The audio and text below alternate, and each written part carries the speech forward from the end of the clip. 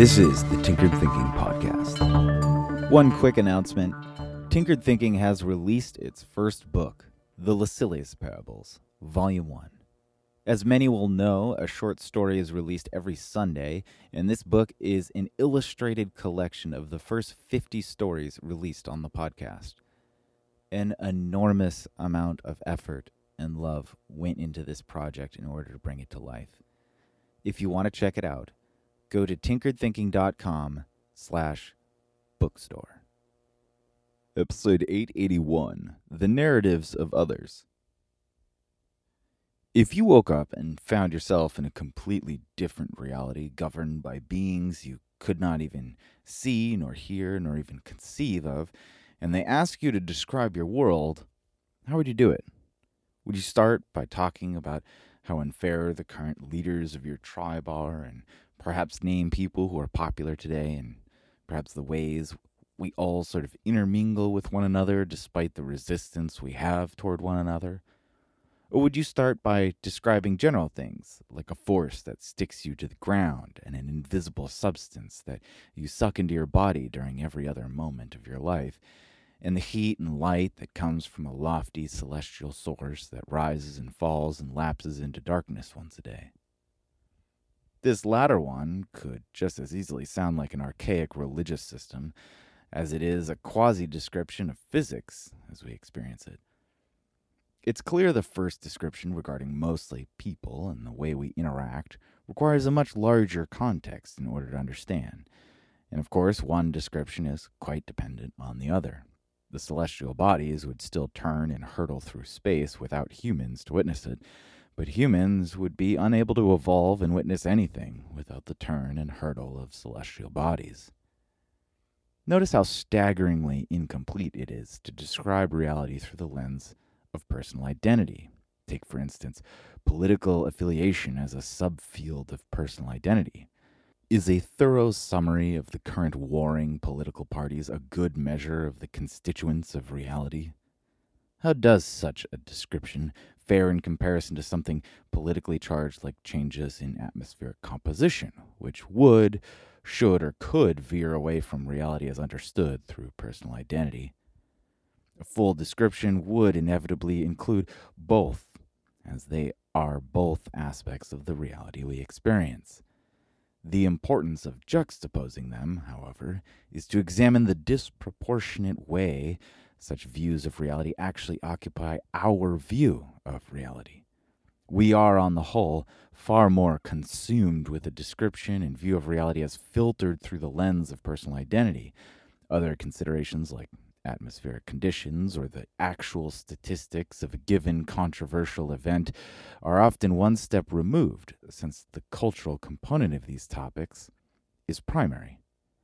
The facts, quote unquote, of a situation often don't even make it into the conversation because we are too busy painting and repainting our own narrative of the world with attempts to repaint the narratives of others who are likewise trying to do the same to us.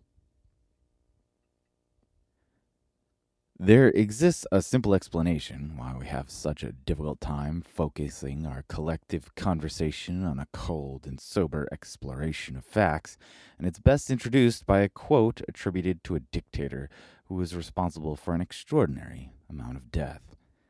Joseph Stalin is popularly attributed with saying, "The death of one man is a tragedy. The death of millions is a statistic." Sad, no doubt, but perhaps true. The human mind just can't relate to the concept of a million. And what exactly does it mean to relate to a concept?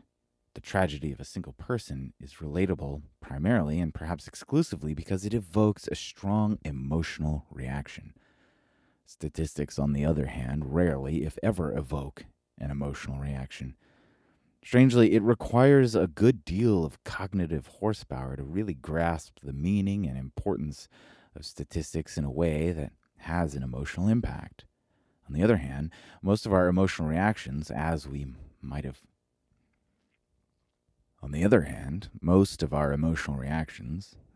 have by witnessing the death of a single person, are automatic reactions. these are built-in responses that don't require any work to have, whereas the cognitive effort required to understand a statistic on an emotional level is far greater. This is why our narrative about reality is most often fueled and filtered through a lens of personal identity. If personal identity in current times can be summed up as anything, it's probably fair to say it's a collection of those things that are most likely to make us emotional. How many people consider the laws of gravity as part of their personal identity? Very few indeed, despite the fact that gravity is vital for our daily functioning. But of course, this is because gravity isn't something that we can easily get emotional about. Just imagine that, an impassioned and raging debate full of emotional hysterics regarding gravity.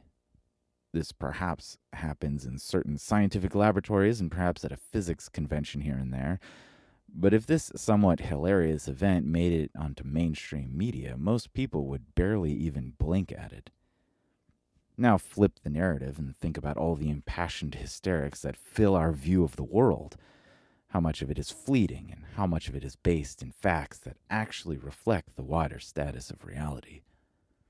If we weren't so easily triggered by such topics, how might our actions regarding such topics be different? Would our choices be wiser? Much growth and learning is simply the ability to properly regulate one's emotions. Learning, for example, can be boiled down to the way a person deals with the experience of confusion.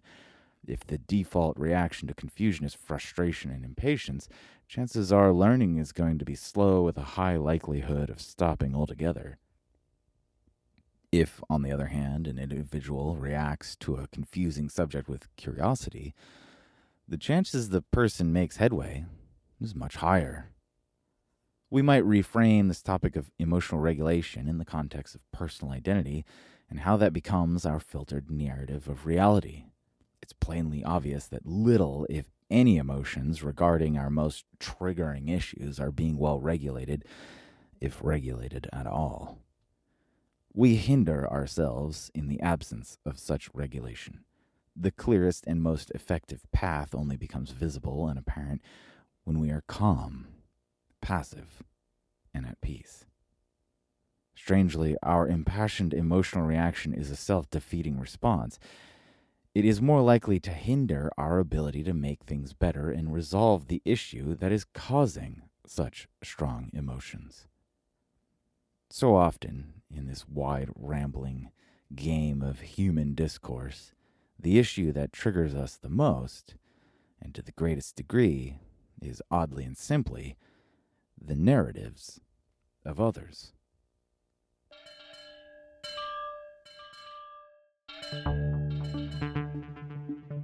This is the Tinkered Thinking Podcast.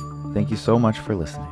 If you find the Tinkered Thinking Podcast valuable, there are many ways you can support it. You can review it on iTunes, you can share it on social media with your friends, you can blog about it or discuss it on your own podcast, or you can support it directly, and you can do this on the support page at tinkeredthinking.com. Both one-time support and monthly subscription support options are available.